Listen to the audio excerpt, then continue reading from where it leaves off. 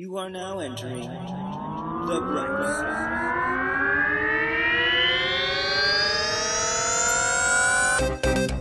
side. Your hosts are the intrepid and all-knowing Jason T. Gaffney and the insipid and unknowing Kevin Held. Join these two buddies as they explore history and find the bright side in shitty things. Hello. Hello. You're on the bright side with Kevin and Jason, your weekly comedy about tragedy.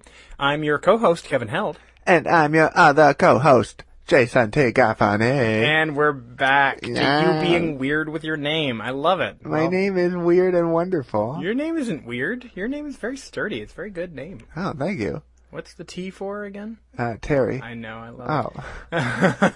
I had to think. I had a moment. You did? I was like, oh no. I have to do that every time I'm asked how old I am. Me too. Like, wait, nope, I was that age 10 years ago. Well, you'll appreciate this. I now just turn to Matt and go, age. And then he tells me what my age is. I would be like, I am. I do that without you telling me to do it. Yeah. So how's it going? Good. Yeah, welcome back. Welcome back. We're at your house again, as usual. There's which still is looking good. It's all spooky and Halloweeny. Yeah. There's 1 week till our production begins. Is that right? Oh, it's gonna be good. You are you feeling stressed? Are you feeling down to the wire pre-production stuff? Yeah, I think the biggest stress at this point, and Matt actually really helped me out with this, we made a list of things that I need to do. Okay. And then we made a list of other things that can happen that he can do. Okay. And that's hard for me because I don't like delegating to other people.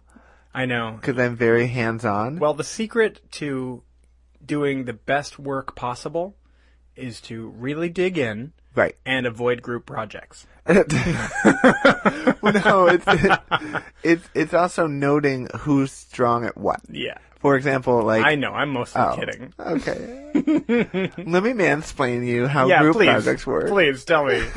No, exactly that's not how delegation how it works. Delegation works because... No. Here, let me get my friend to explain this to you.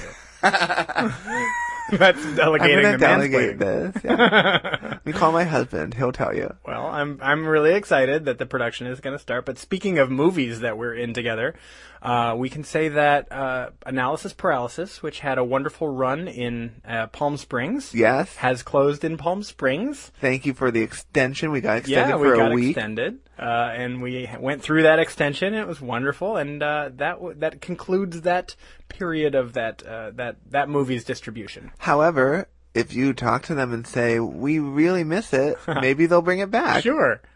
But, for whatever, it was great. It was really great to have that. It was humbling and amazing, and honestly, if you had told me when I was a kid that a movie I wrote and directed and started was but it was gonna play in a theater, I would have laughed at you, and it's kind of cool to be like... Well, it just happened, yeah. Jason, so congratulations to you.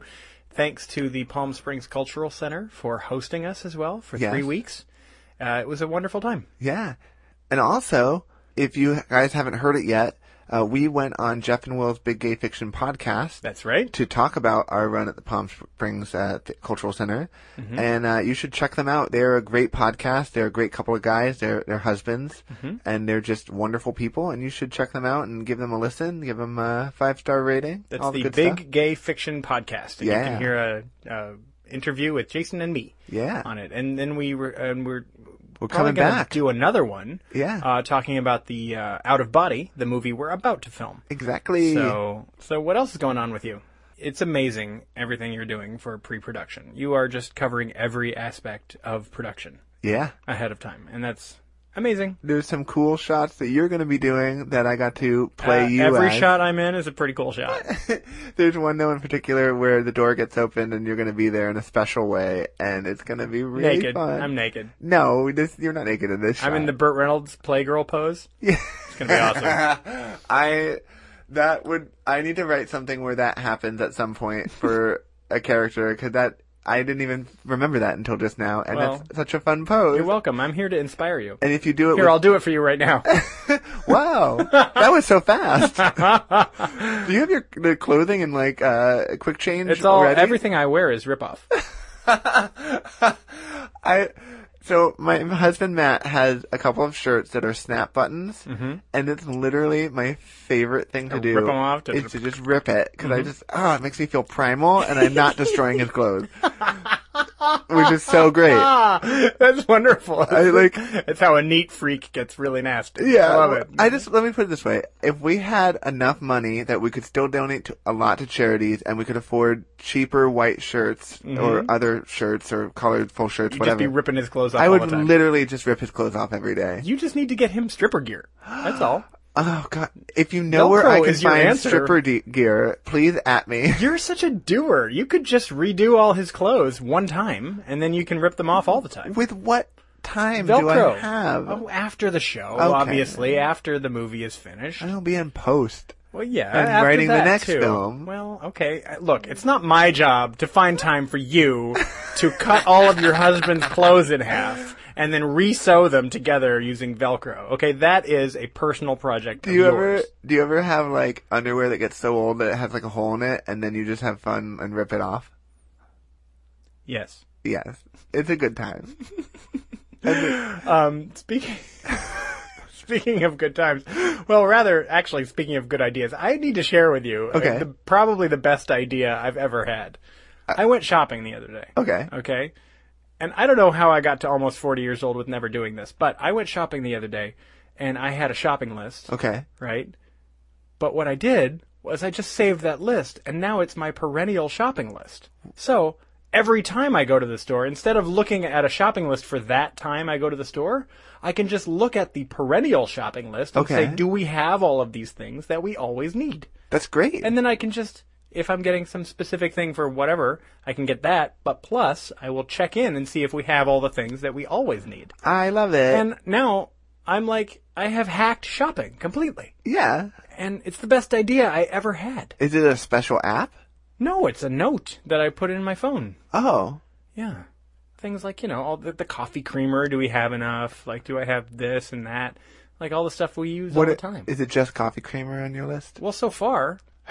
But I can add things to them as things become important to me. Right. So far, I'm nearly 40, and the only thing that's important to me is coffee creamer. Well, I mean... Well, I've actually instituted a whole other section, dry goods. Okay. So, coffee creamer and toilet paper is what I have on here so far. Those are the two most important things, I'm pretty sure, in life. Yeah.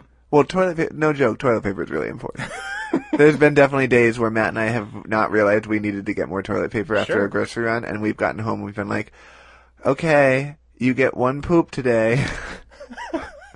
And if you know me, that's really hard.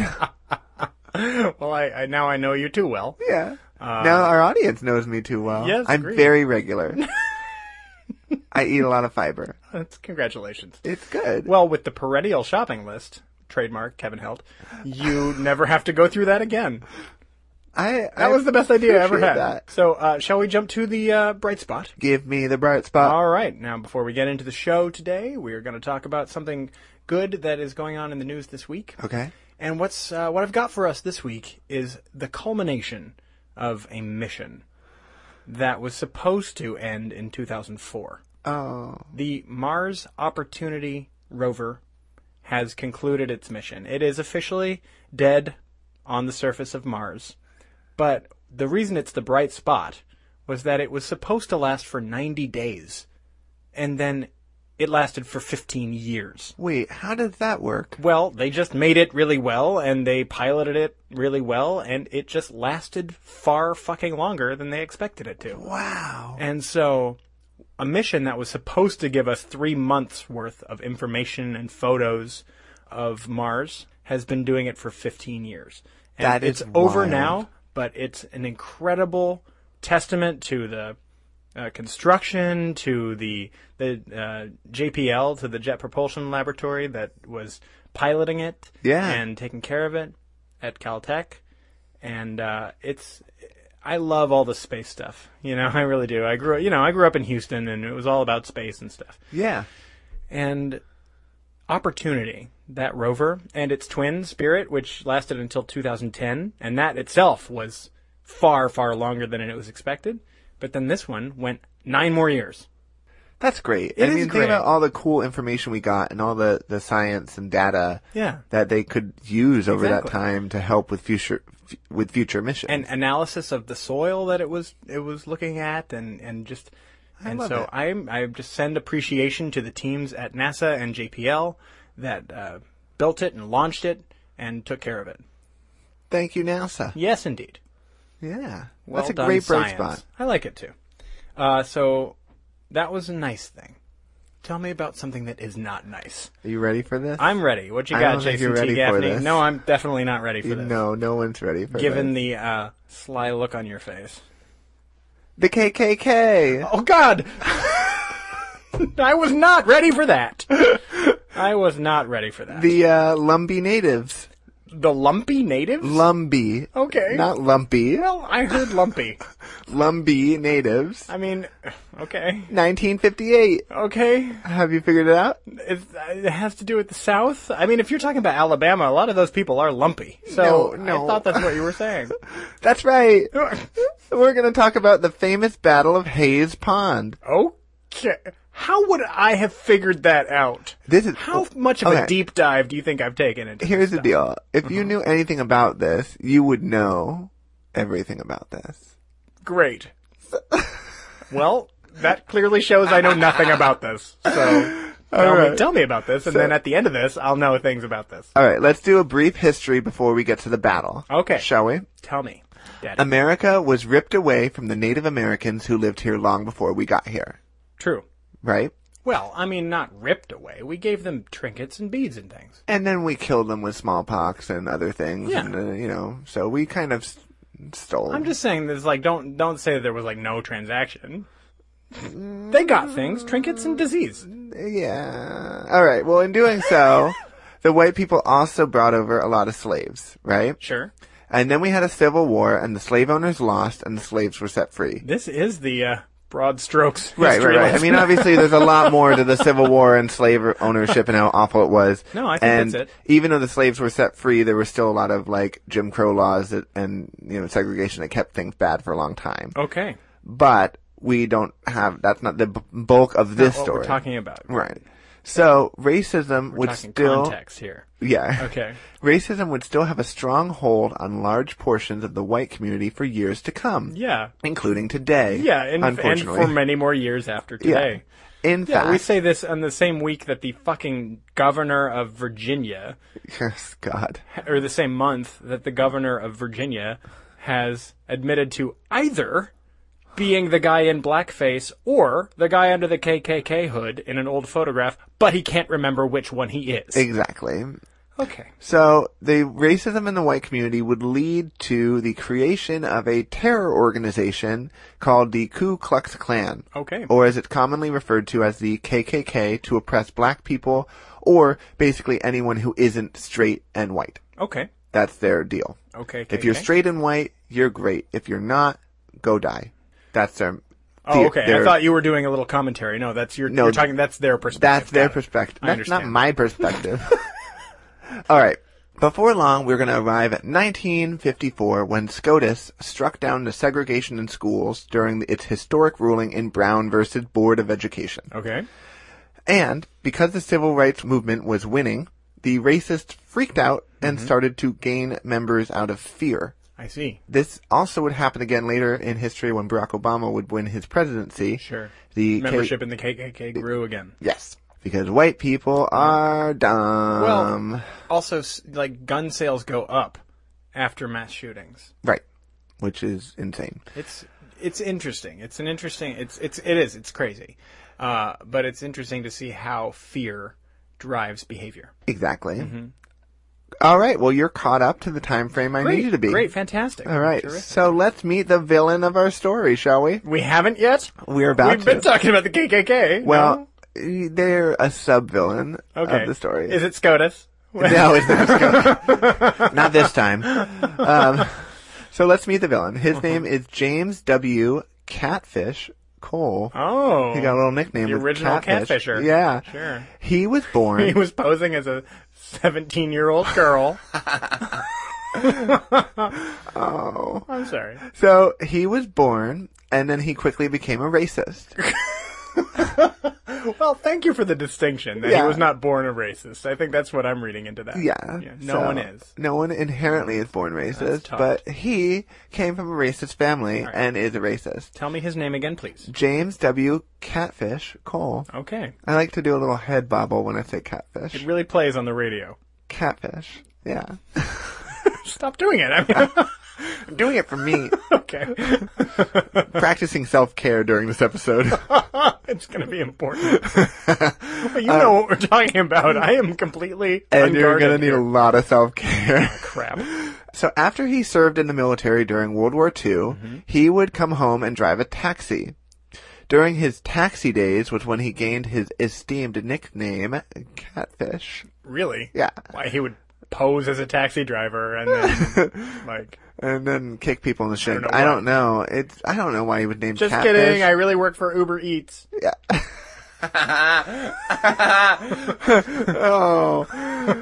Uber did bad things too. We'll talk about them later. All right. Eventually, Catfish would go to Southern Bible College in 1953. Oh, good. Where He's getting an education. Good. Yeah. And he would meet his future wife, Carolyn. Mm-hmm. Before long, he would become not only a racist, but a father. but a man of the cloth, thanks to the Wayside Baptist Church. Oh, dear. He would go around in a tent preaching evangelism. He would go around in the tent? Yeah. And wrap the tent around himself? He didn't have much money, but he could afford a tent, and he wrapped himself up. It was a small tent. He would pick it up, and he would move around. He was what's known as a tent preacher. He would preach one-on-one. If you could fit into the tent, he would preach to you. Oh, God, you're not wearing any clothing. Of course not. All I could afford was a tent. You would walk into the tent, and he'd be in the Burt Reynolds Playgirl pose. Yes. Oh, nobody wanted to see him as that. Whew. Just with a catfish covering his junk. Yeah. That's where he got his name. Oh, God. He also had a radio show called, quote, The Free Will Hour on Sundays. Oh, dear. Yeah. He was also becoming a star pupil of the KKK at this time. Cool. And because of his racist, bigoted devotion, he would soon become Grand Dragon of both North and South Carolina. North and South Carolina. Both Carolinas were like, ooh, wow. You real racist. Can we have you lead us? Ooh. Ooh. I couldn't choose between the Carolinas, so I took all of them. Yes, I like twins. Ew. Ew. Don't ever say that. It's so weird. Twin porn is the weirdest fucking thing. It is such a turnoff to me. I'm like, no, one's fine. Thank you. I don't need to see you in stereo. Okay. All right, but don't knock other people's fetishes. No, if that's, I mean, but there's incest there. Like, if you're banging both at the same time, isn't that like incest? Yeah, but most twin porn is just made up. Okay, it's weird fantasy. and It's creepy. Fantasy. All right. Anyway, enough about twin porn. If you're into it, great. Good for you. Great. Terrific. So, it was kind of ironic that he was all about free will with his radio show, right? Sure. But he belonged to a group that was all like, wait a minute, you're not white or straight. Mm-hmm. No free will for you. You're right. They are a terrorist organization that wants only wants their to way. Kill, that actually has actively engaged in killing the African Americans and therefore taking away their free will. Exactly. Yes. Very true. Very true. So, up until this point, the KKK's strength in the Carolinas was somewhat pathetic. Okay. But then Catfish showed up and he's like, I'm gonna fix this for you. I'm gonna make you real strong. Definitely not rooting for him. No. Mm-hmm. Using hate speech, he was basically building up in popularity with bigoted people. Okay. Great. And eventually he was holding rallies that were 15,000 racists strong. I just want to point out, I'm going to call out the racists every time I can this episode. So please do. Buckle in, people. It's going to be a bumpy night. Oh, my God. Yes. Catfish's message to the rallies was basically, black people suck and we should rough them up. Mm-hmm. Then white men would get into cars and caravan around looking for black people to scare and harass after his rallies. So it's like, come to a rally where we say racist things, and then let's go find people who are marginalized and let's terrorize them. Yeah. So build the wall. Yeah, basically. Mm-hmm.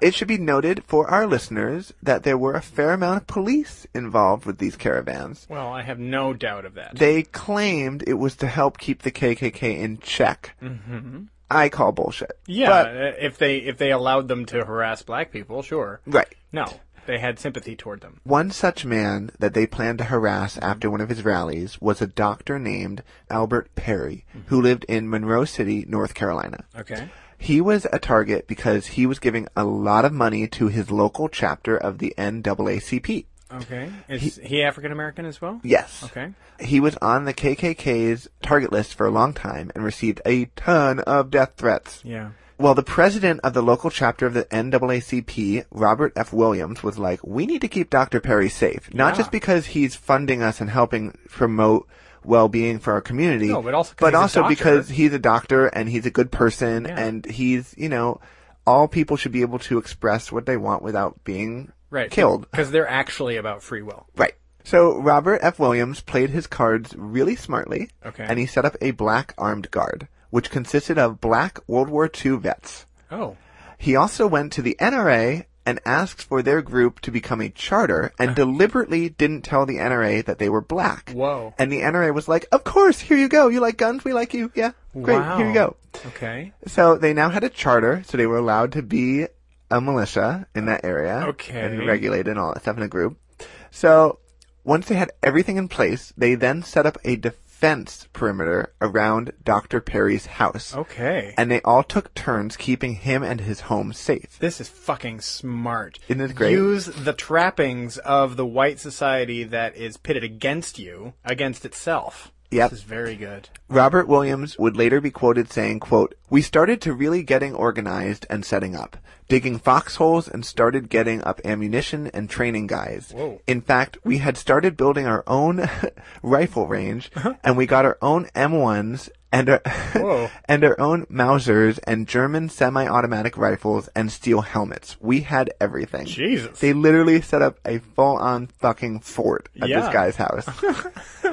So soon enough, Catfish was in Dr. Perry's area and decided it was time for his motorcade to pay him a visit. Okay. But they didn't know about the well-trained militia that was waiting for them. Wow. So the Klan showed up and they fired some shots at the house because they assumed, like, this is what we do. We go there, we fire some shots. If someone ends up dead, we don't care. And it keeps people in their place. You know, it's just another Tuesday. Yeah. Sure. However, the brave men waiting for them opened fire back on them. Yes. They started disabling the cars and brought the motorcade to a halt. The Klan then freaked the fuck out and ran with their tails between their legs. Yeah, because they had shown up to a gunfight with knives. Right. Sure. And the other thing is that they're cowards who depend on people not standing up and fighting back. 100%. So here's something amazing, though. Okay. No one was killed during the volley of bullets. Okay. Which is amazing. Well, I think it shows a lot of restraint on the part of the militia. Right. They were trained, but they were restrained. They were restrained, but if you they think shot about the cars. Yeah. They wanted to disable the motorcade and they did it. I don't think all I'm saying is that it's not a nice thing that happened. I think it's a conscious choice. It was a strategy. Yeah, exactly. Yeah. It's like we are going to defend ourselves, but we're not going to start killing KKK members because we know that at random because we know where that goes. Right. So it shows remarkable level of restraint, but still defense. Especially if you consider how they must actually have felt about these people. Well, and the fact that the KKK was shooting at them. Well, true. So it's like you've got someone shooting at them. There's a way to justify that for sure. Yeah.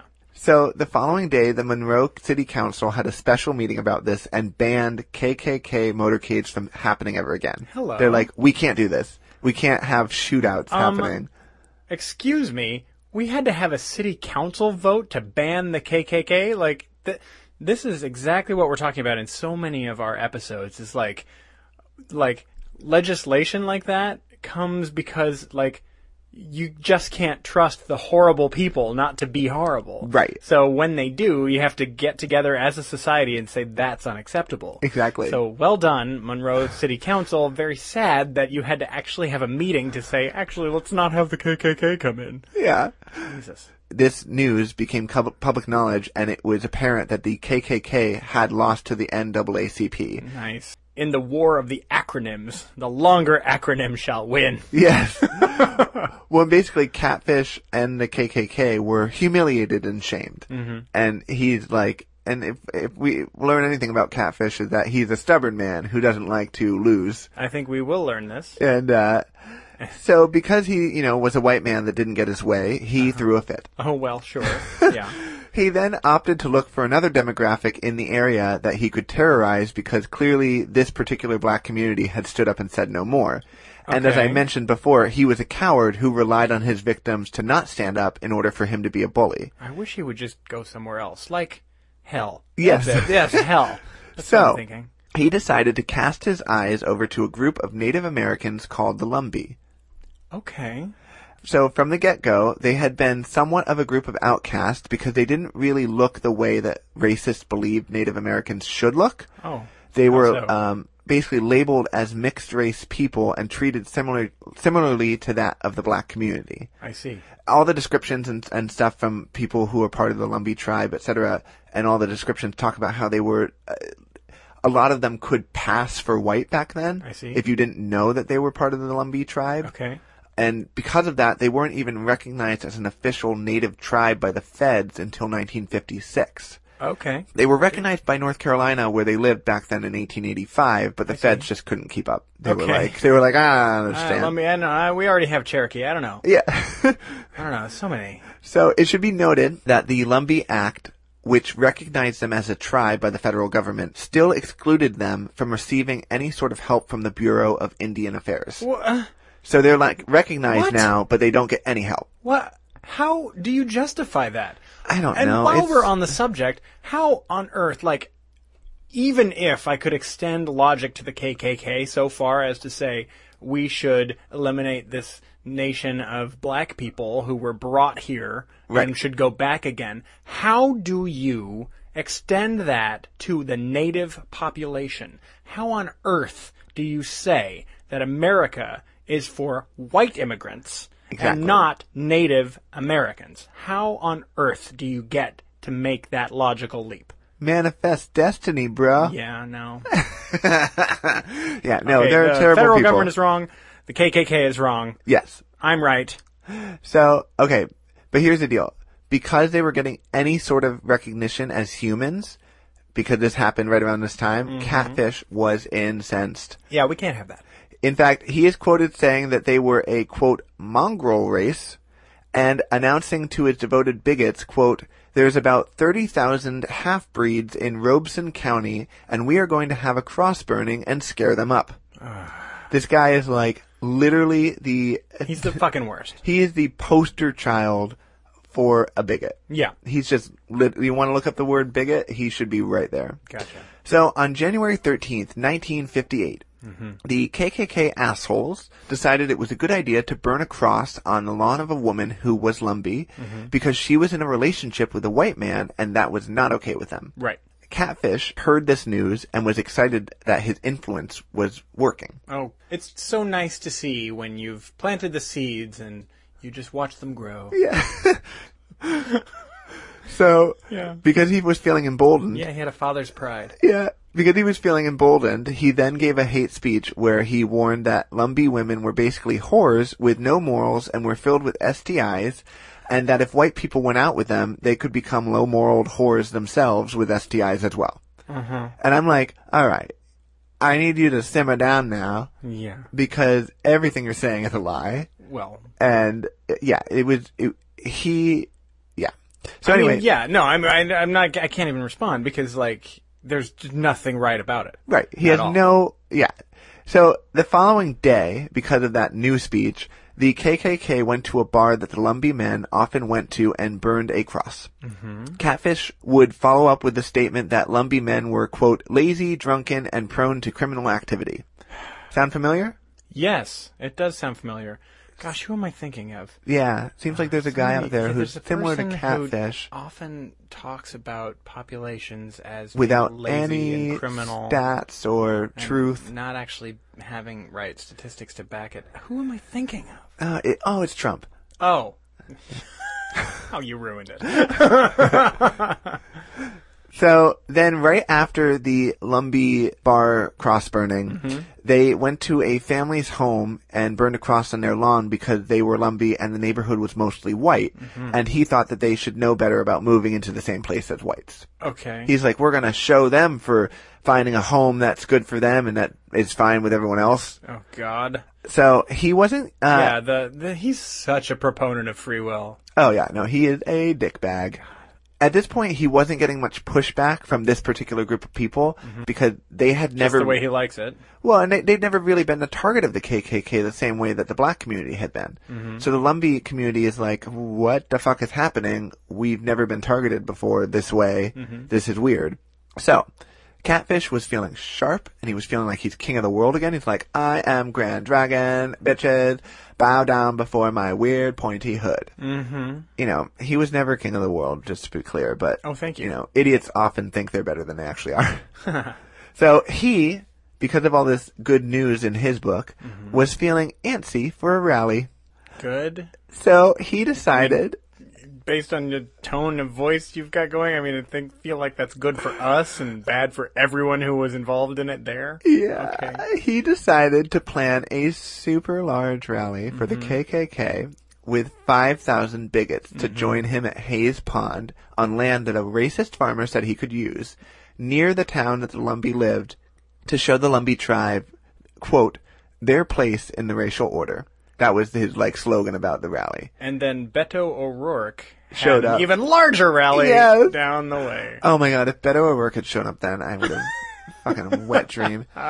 Anyway, it was planned for January 18th, 1958. Okay. At this time, Catfish was living in South Carolina and was not really familiar with this area and the Lumbee tribe, where they lived. So the sheriff of Robeson County, Malcolm McLeod, drove down to Catfish and told him that he was making a mistake by holding this rally. Oh. He's like, don't do this. Because you're in the KKK and we hate you. And that's not why the mistake was, though, was it? No. He basically warned him that his life would be in danger and that he didn't know, basically, who the Lumbee were and Don't bother. Yeah.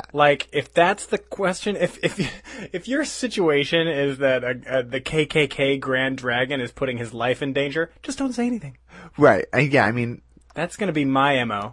Well, I think that the sheriff was like, I don't want this to happen. It's going to be a lot of drama. Paperwork for me. Yeah, and I believe this sheriff... was not the worst in the world? Maybe not, but he is going to the KKK Grand Dragon to warn him to be safe. Right. So yeah, he's not flawless. He's not perfect. But, so Catfish, in all of his arrogance, would reply, quote, it sounds like you don't know how to handle your people. I am a dragon. We're going to come show you. I breathe fire. I sit on a mountain of gold. Yeah. I'll be fine. I have multiple eyelids. Because I'm a reptile.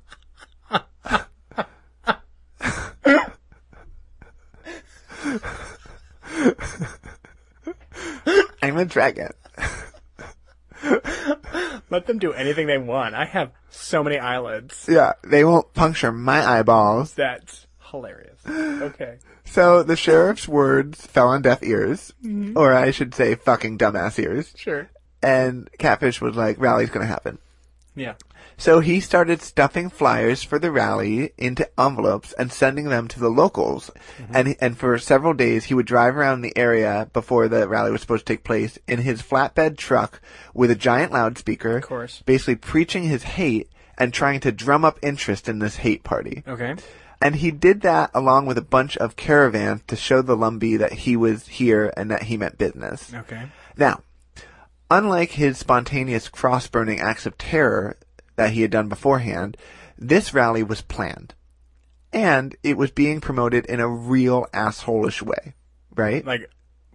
From a truck with a loudspeaker? Yeah, he's going around the neighborhood being like, hear ye, hear ye. Yeah. God has told me to tell you that you're inferior to me, even though I probably can't walk up a flight of stairs without holding someone's hand. Yeah. Anyway. Yeah. I don't know who I'm talking about. Yeah.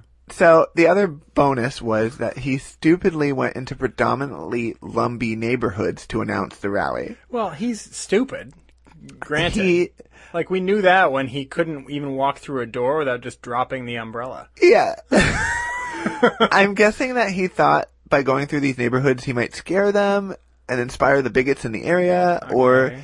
or whatever. Either way. No, he probably didn't even fucking know where he was. Right. Like you said, he wasn't familiar with the area. Yeah. So, yeah, you don't go to the neighborhood of the people you're trying to scare and say, hey, we're going to hold a rally to scare these people. Yeah.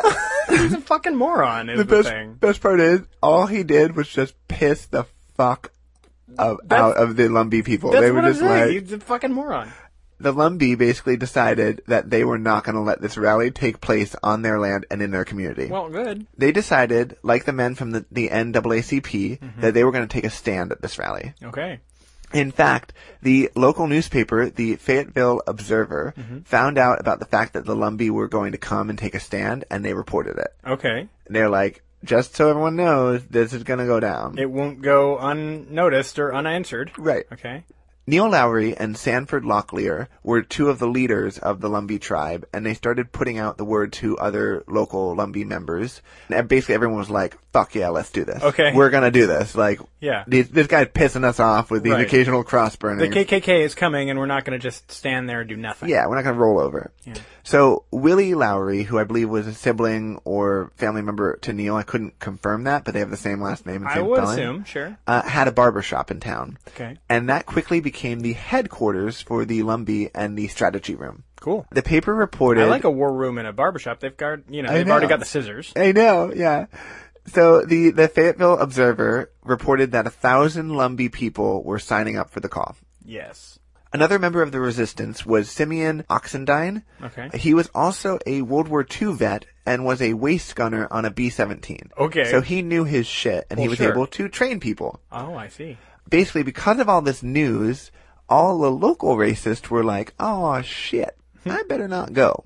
You're kidding. They were like, this is scary to me that, like, we know the Lumbee people. I only show up to rallies when I know we're the only people going to be there with guns and madness. Yes. I But, don't want to go if there's going to be other people who have a different opinion than me. exactly. And might also have access to weaponry. Exactly. No, thank you, sir.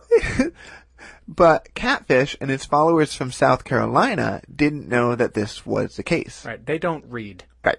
so much. So basically, Catfish shows up with his wife, Carolyn, to the rally Oh, site. good. Bring your fucking wife. Yeah.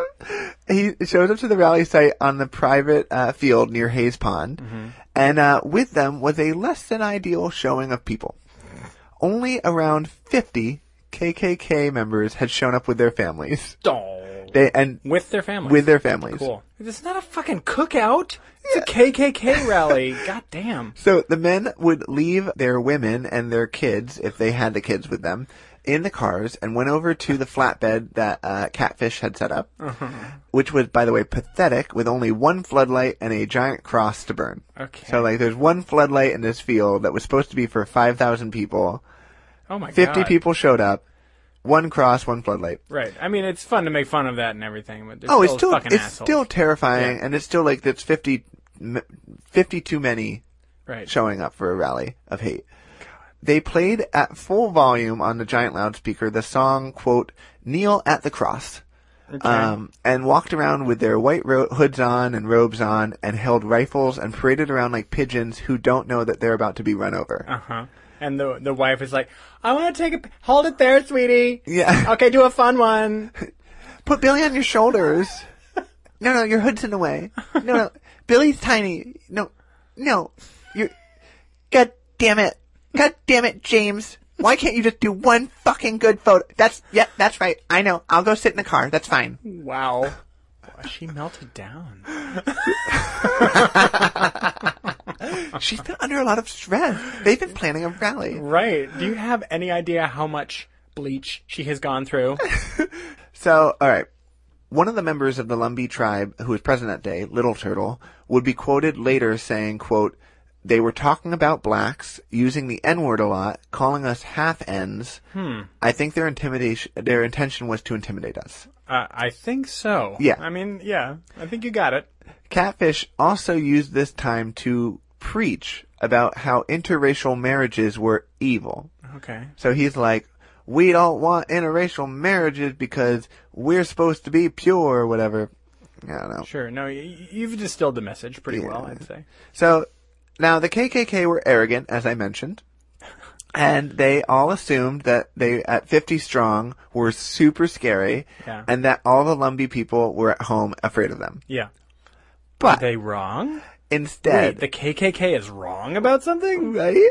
So instead, the Lumbee tribe had set up a camp a mile from them and were getting ready to shut their shit down. Mm-hmm. 500 people slowly and quietly circled around the KKK rally. Yeah.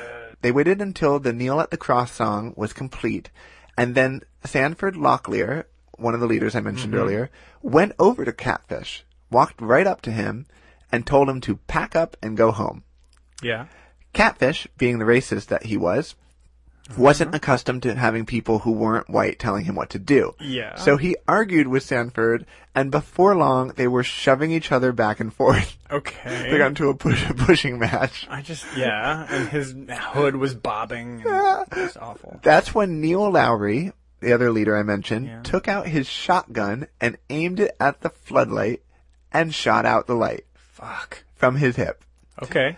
Pitch black fell over the rally field, and the Lumbee stormed the field. Yes. They fired their weapons into the air and yes. shouted and screamed and did lots of scary, made lots of scary noises. Who's fucking terrified now? Right. The KKK members cracked and retreated as fast as their pathetic feet could carry them. Yeah, it's so hard to run in a dress.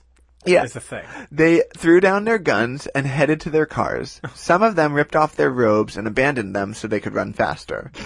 The Lumbee surrounded the cars and used flashlights to blind the KKK men and expose who they were. Oh. Catfish, along with some other men, abandoned their wives and family entirely. Oh, what a surprise. And ran into a swamp.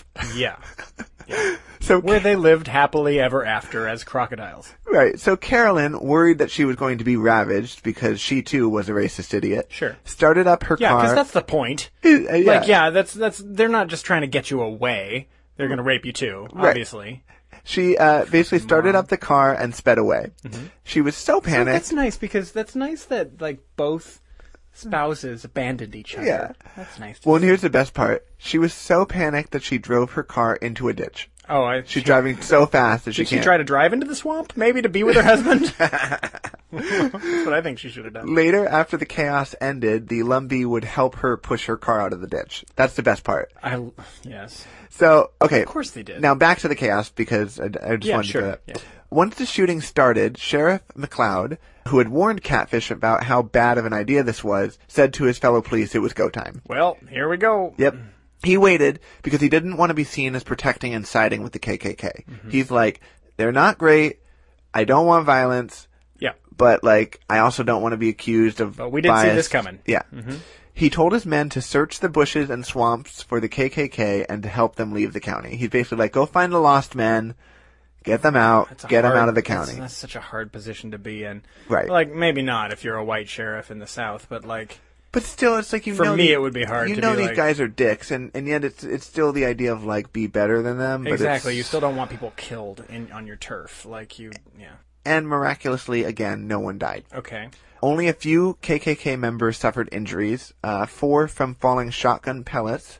1 from being punched in the face by a Lumbee man through an open window of his car after he swore at the man. Mm-hmm. So the Lumbee member basically went over and was like, yeah, you can swear at me in your car that can't move, and I'm just going to punch you in the face. Mm-hmm. Yeah, that's my plan. What's your plan? Punch a Nazi. Yeah. Sure. I mean, isn't that what Captain America taught us? Yes. So the Lumbee then would collect up all the banners, robes, etc.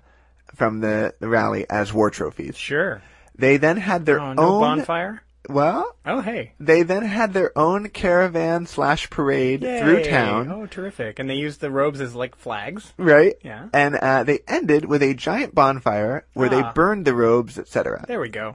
After all of this, Catfish and the KKK... I'm one with these. I'm on a wavelength with these guys. Yeah. I'm with that, yeah. Oh, they did. I think I've picked a side. Yeah. I picked a side once I heard KKK. I knew exactly that I wanted to be on anybody else's side. Okay, sure. Well, okay, some of us get there faster. Congrats. So, after all of this, Catfish and the KKK would become a laughingstock, and everyone agreed that the Lumbee were wonderful for what they did. That's nice to see. Catfish... Then, not everybody, but sure. Well, obviously Catfish didn't. Yeah. He actually responded to all this news by calling the Lumbee, quote, lawless mongrels. Because he just never learns. Yeah. He's just like, they're lawless. And I'm like, you literally went to people's property, trespassed, and burned crosses. Yeah, but we had permits. Not to burn crosses on people's property. You can't even prove that was me. You said it was you. You can't prove it. So I don't know if I was in blackface or under the hood. I don't know. Exactly. Jesus. So Catfish also called out the police for not helping them and protecting them. For basically doing their job. Which they fucking did. Yeah. First of all. Well, they waited until it was a situation. Sure, as they have to. Exactly. Like, what are they... But he was expecting them to help him from the get-go. get-go. To every Lumbee household and, like, make them stay at home or some crap? Yeah. He did not have the public on his side. I'm done with, like, even responding to his arguments. I mean, every single one of them is going to be bullshit. Right. So let's just move past it. Well, this is the best part. North Carolina Governor Luther H. Hodges released a press statement condemning the KKK after this. Hey, nice job. Which was great. Then, because of all the press he was getting and the riot that happened, Catfish would be arrested and convicted for inciting the riot. Because he had been warned not to come, he had been told don't do this, and he still came and still caused a riot. Well, and he incited it. He did. That's just the thing he did. This is the best part.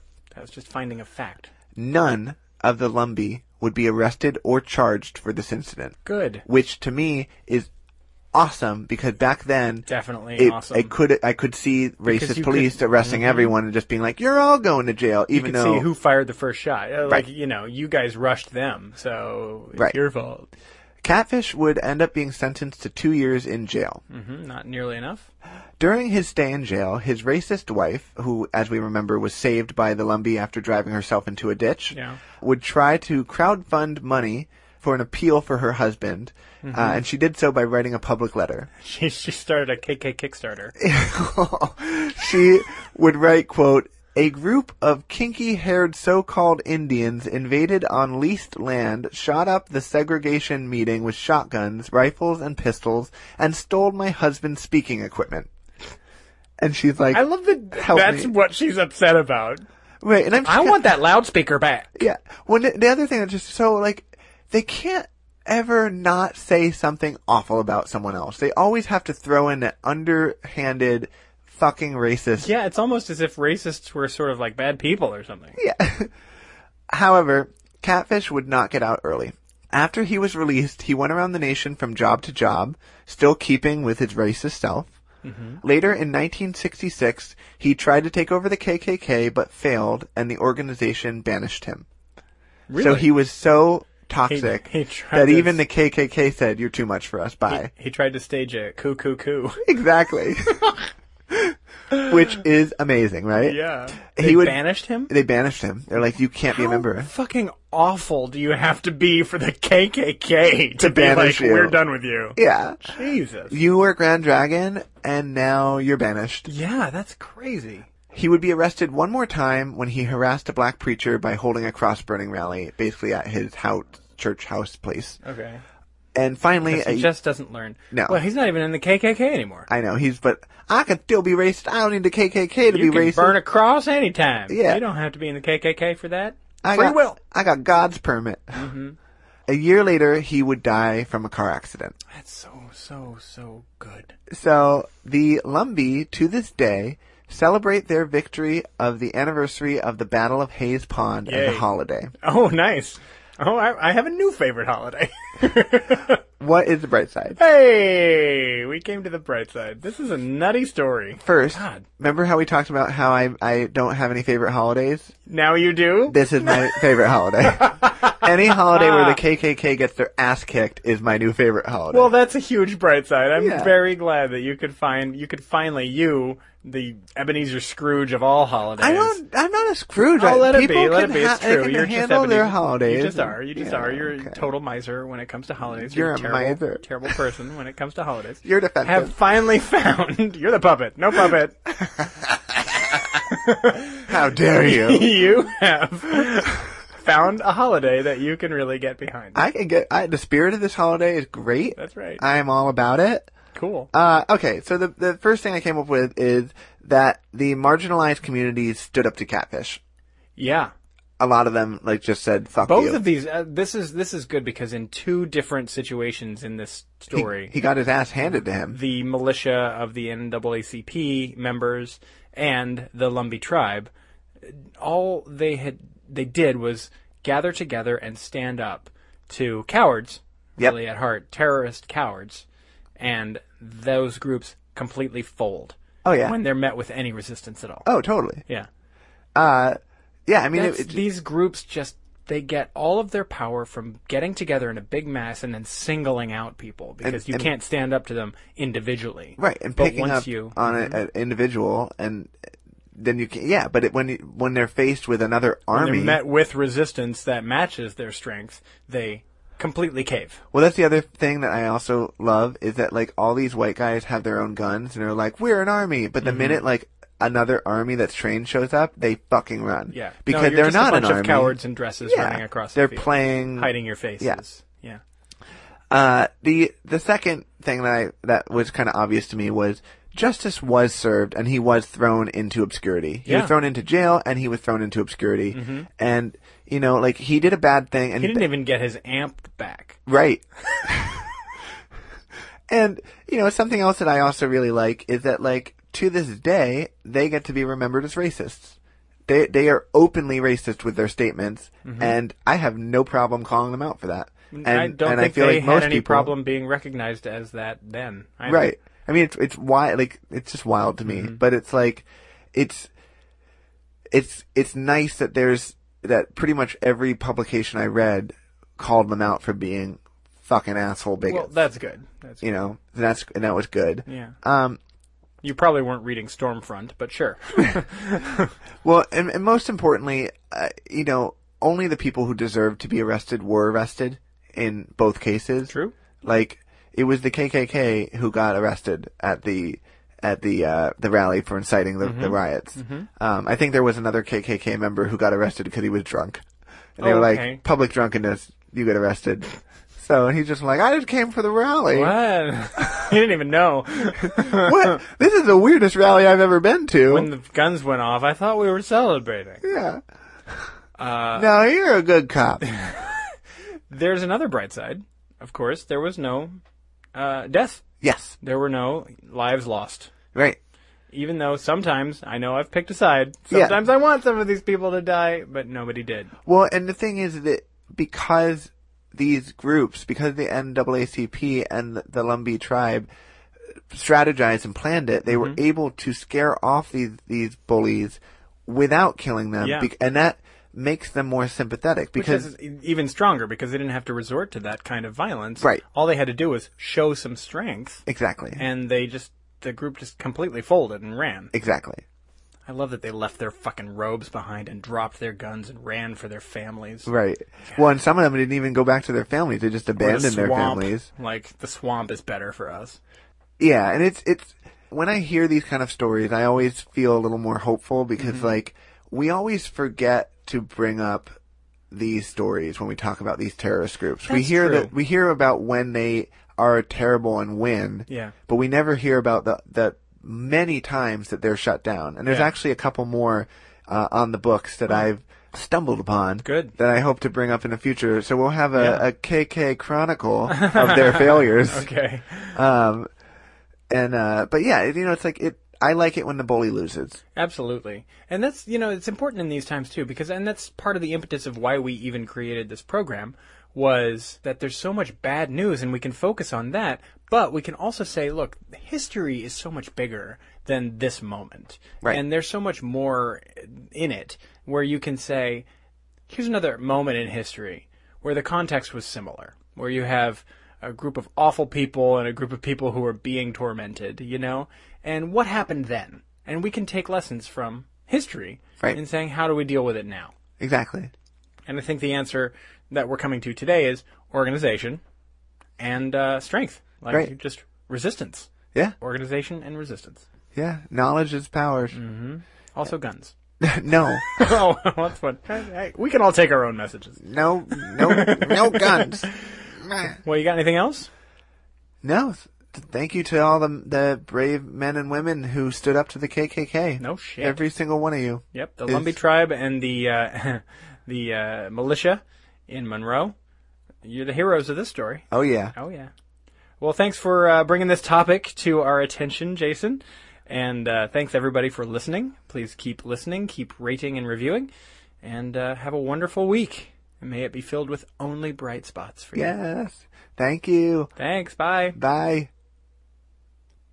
Hi, I'm real sorry about calling y'all the N-word. Could you help me get my car out of the ditch real quick? We hope you've liked this episode of The Bright Side with Kevin and Jason. If you did, please throw us some stars and give us a review on iTunes. It really helps others find the show. And if you didn't, just keep it to yourself or tell your diary.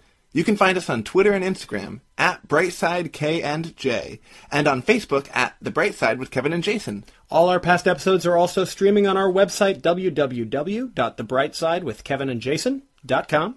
Until next week, don't forget to Look on the bright side.